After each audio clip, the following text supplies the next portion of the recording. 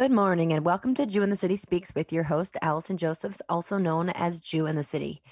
Our work here between Jew in the City, which started off to break down stereotypes about religious Jews and then expanded to reach out to the Orthodox community as well with our work at Project Makom, and our mission statement changed from breaking down stereotypes to reversing negative associations about religious Jews. Our work is really varied because sometimes I'm talking to makeup artists about how my makeup is going to look at my next shoot. And that's because we're creating content to show Orthodox Judaism and Orthodox Jews in a positive way, in a beautiful way. And there's just some of these finishing touches that a great video will have, which is makeup looking nice. And then the next day, I'll be talking to trauma specialists because a lot of people that come to Project Makom that experience the worst of the Orthodox community, we need to be aware of what they went through and make sure that they're safe and our programs are safe. And so sometimes I think like our work is so sort of random and not connected. And then in other ways, it's sort of like we try to increase beauty and try to decrease trauma. But anyway, I'm always on the lookout for interesting people to speak to on this show. Because we do a lot of video, as part of the content that we create, I've hung out with a lot of makeup artists over the years. My makeup techniques, I believe, have gotten better whenever people comment to me on doing my own makeup. I tell them it's because I've, hung out with a lot of great makeup artists. But recently we were in LA filming Mayim Bialik for her Kedger Shem Tov Award that she accepted at the sixth annual All-Star Awards. And I met up with a woman who we kind of were Facebook friends before, but I got to hear her story and I was totally fascinated by it. And I'm so delighted to share with you Ora Schwartz, who is a makeup artist who many celebrities and spent a lot of time in the fashion world. Ora, thank you so much for joining us today. Thank you for having me. So if you could kind of, I guess, start us off from the very beginning. Where did you grow up Jewishly? How did you grow up Jewishly? And then also, like, sort of, where did makeup fit into it? Because I know for, my association with, I would say, sort of the most, like, Orthodox looking of Orthodox Jews, I always saw, like, no makeup allowed. But again, things that people that blend or sort of, like, fit in more, you wouldn't know they're Orthodox. But that was, in terms of sort of, not okay, I can't say stereotype anymore, but sort of noticing kind of the most extreme interpretations of Jewish law. I always thought that makeup was a no-no. So tell us about your Jewish background and how makeup fit into it. Okay. It's funny you say that because I find that when I tell people I'm Orthodox and a makeup artist, the first reaction, especially when I was younger, was, oh, your parents allow you to do that. Right. And that was always so funny to me because I grew up in a world where makeup and beauty was just part of it. So I grew up in Los Angeles as a daughter of a Chabad rabbi in Rebbitzin. I'm one of 12 children and we grew up in Santa Monica, and my dad was always known, my dad has since passed. He was known as Schwartzy, my mother, Olivia, and they were very famous in LA as like the big Chabad rabbi out here. He had kind of broken off from the official Chabad title and started his own organization called the Chai Center in the late 80s. And we had everybody come through our house. We had tons of celebrities coming through. He was very much a Hollywood rabbi, as they called him. We had all the like producers, directors. He knew Bob Dylan. He knew Perry Farrell, a lot of musicians. Richard Dreyfuss was a big fan of his. I used to go to his Richard Dreyfuss daughter's parties. So we were very much out in the world, but also I went to straight Chabad schools. I think everybody's parents besides mine would wear black hats and, black coats. And it was kind of that regular style. I like that you don't use stereotypical anymore, but the regular style of Chabad dressing. And my mom was a Baal Tshuva and originally a hippie. So she had no care for makeup or clothes. And I feel like I found beauty as a young girl. I have 4 older sisters who, kind of influenced my look, my style. They were always into fashion. They still are. They're gorgeous and they always look amazing. They wear wigs and completely dress modestly. I'm more modern. I don't cover my hair. But my style still reflects that childhood style of growing up. I think it's just ingrained. So I loved to put makeup on as a kid. My sisters are 10 years older. So by the time I was 4 or 5, they were already putting makeup on. And Mhm. so I would just like go in the mirror and get into it. My grandmother was very classy. And so I, I got a name called Bubby Martha's Revenge because my mom never wore anything. And Mhm. so they were all very excited when I liked clothes and makeup. Mhm. And I feel that basically after high school, I did, the gap year in Israel, and then I moved to New York and was looking for a job. Mhm. And makeup kind of just came to me. I Mhm. have a really good friend, Molly Stern, who's a huge celebrity makeup artist, She's great. and she is great. She does a lot of big people. Reese Witherspoon is her main girl, but she does Cara Delevingne, she does Julia Roberts sometimes, Nicole Kidman, like she's top of the line. And so I went to her and she kind of set me up in that world. So she Mhm. introduced me to the right people, and told me that the number one thing to do was to assist big makeup artists, which is what I started doing in New York. Mhm. And I just quickly, probably from my contacts, got into the fashion and beauty worlds. And Can for I just me, interrupt you for a second? yeah. Is this, do you think, and you can, obviously toot your own horn, I mean, for so much of, so much of career advancement, they say not what you know, but who you know. So are the connections, was that leg up that you got from Molly, would you say sort of like a sort of a pivotal moment, or do you think there's just a certain raw talent, or can anybody learn it? Like, what is it, an art? Like, do you see it like some people with like a canvas and a painting? Like, It's a great question. I feel like 15 years ago, I might have had a different reply. I think that makeup and beauty, fashion, all of it is something that can be taught, but mhm, it's also innate. Like I said, I was doing makeup when I was 5. I mhm, loved it. I mean, like, obviously not well, but I was like, doing the shadows. And so it was something that was inside of me, this like feeling. And for me, makeup's not only about the lines, it's also about the texture. I'm a very textured person. I use a lot of like shimmery shadows and I put them on with my fingers. mhm, That's something that's innate.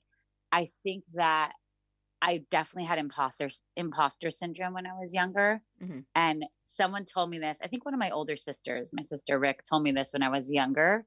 The difference between a professional and an amateur is 20 years. Mhm, mhm, And I truly believe that. I think anyone can learn anything, mhm. but you kind of want to start off with some sort of passion for it. Otherwise, you don't want to learn it, Right. if that So makes fine. sense. So you felt like makeup was just kind of where you fit in. You got the connection, and so like, tell me now about like, what were some of your first gigs? How did that Okay. work out to be orthodox there? Right. So, first of all, just to tell you that this was never an issue with my parents. Mhm, Becoming a makeup artist, working in the fashion world, working in a very not Jewish world that was kind of dark and dirty sometimes, mhm, um, never was an issue with them. And I actually asked them once why, and they said that they feel they gave me enough that I can stand on my own there, mhm, um, you know, through my childhood. So the first gig I got was at a store in Manhattan called Henry Bendel's. It was a very bougie store, and I worked at some of the makeup lines. Had no idea what I was doing at all. I think I just was able to keep my job because I'm super friendly, and I can talk to anybody. I could talk to a doorknob. I could talk to any person, anytime, and people don't scare me. So I was able to grab people to my counter and sell them, I don't know what, whatever they were kind of mhm, interested in, and had them direct. I'd be like, "Oh, what colors do you like?" And they'd point and be like, "Oh, that's a great idea for you." Um, and then I started assisting big makeup artists. So there was a makeup artist named Paul Starr.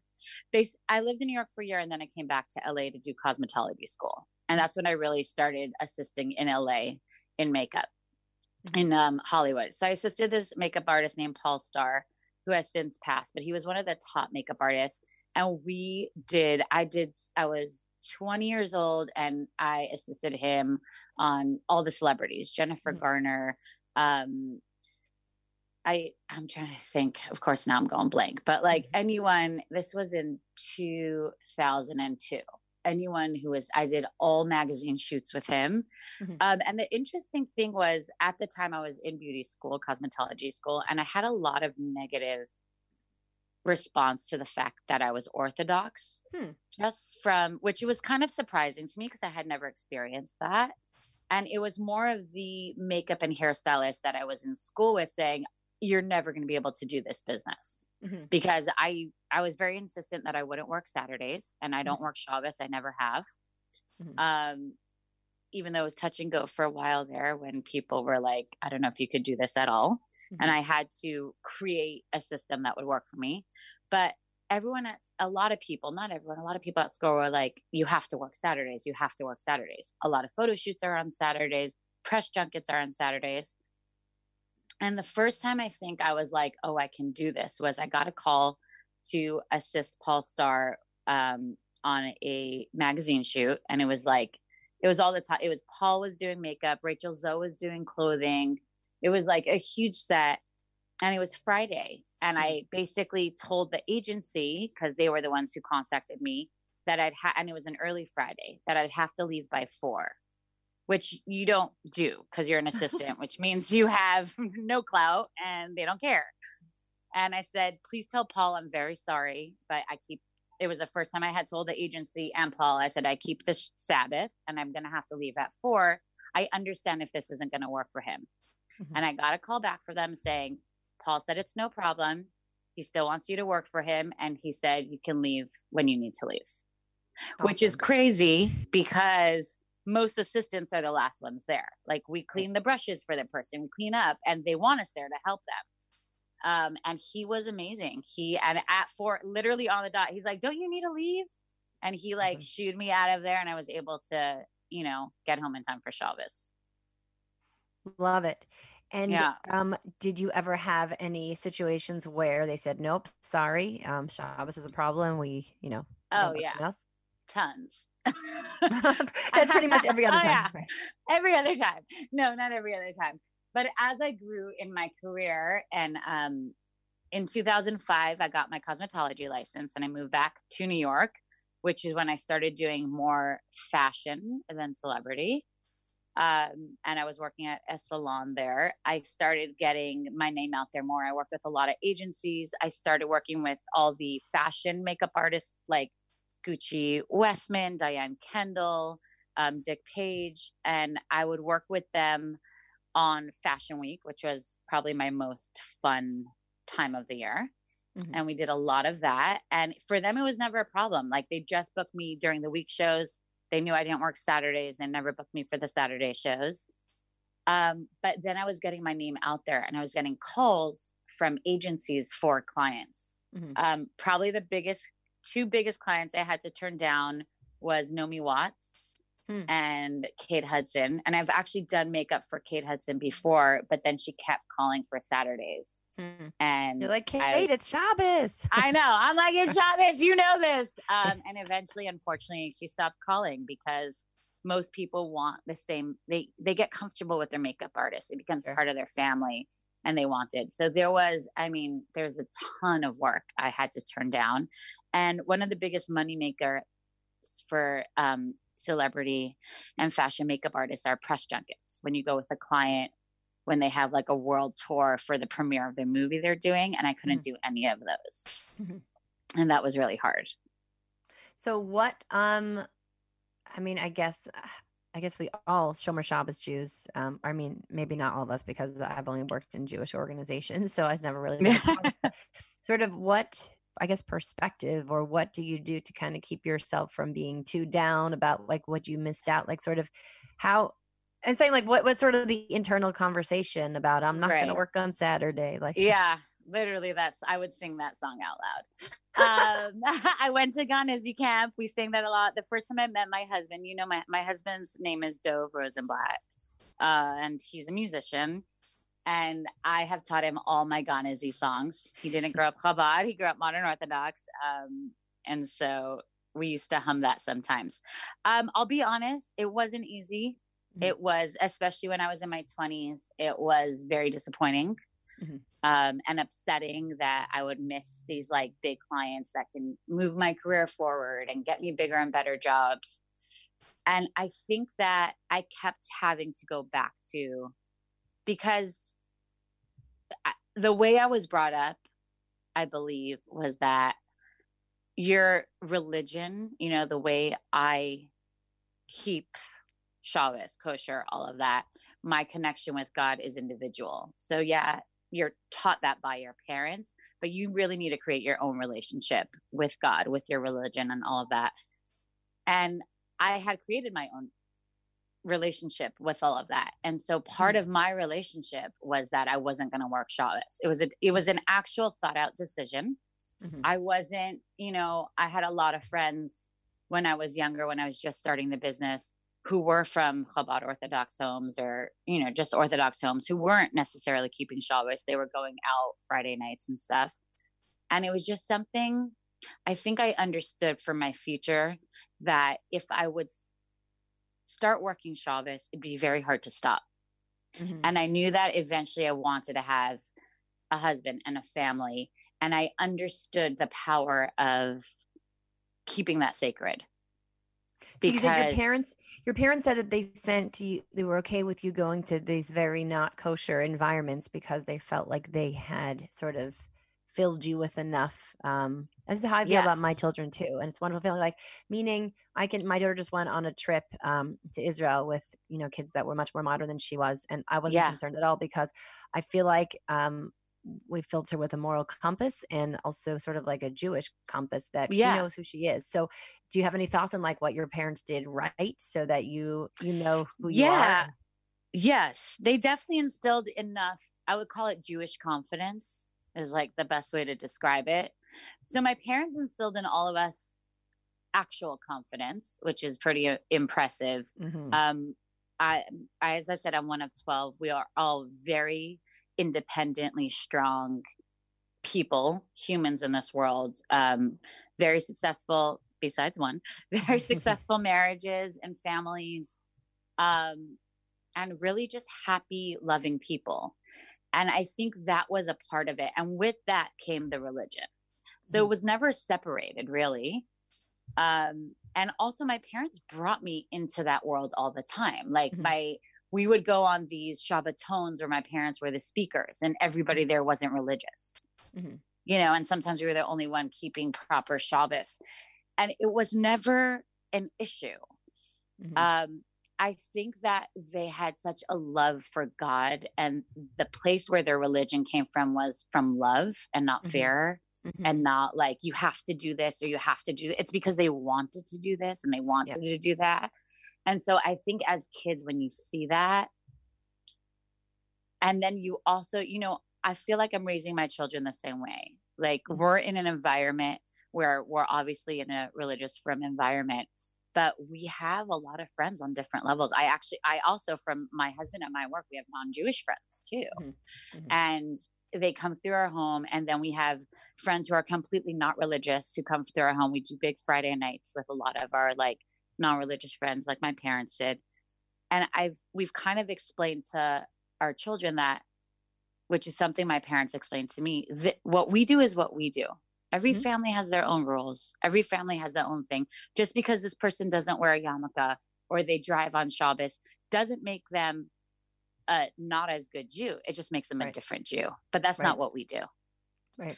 And I think that's what they instilled, that it was like, I understood even at 19, at 20, at 23, that even though, you know, the fashion world was amazing and I loved it, and I definitely went to the parties, I didn't get involved in the dark side of it, because it's just not where I wanted my life to go.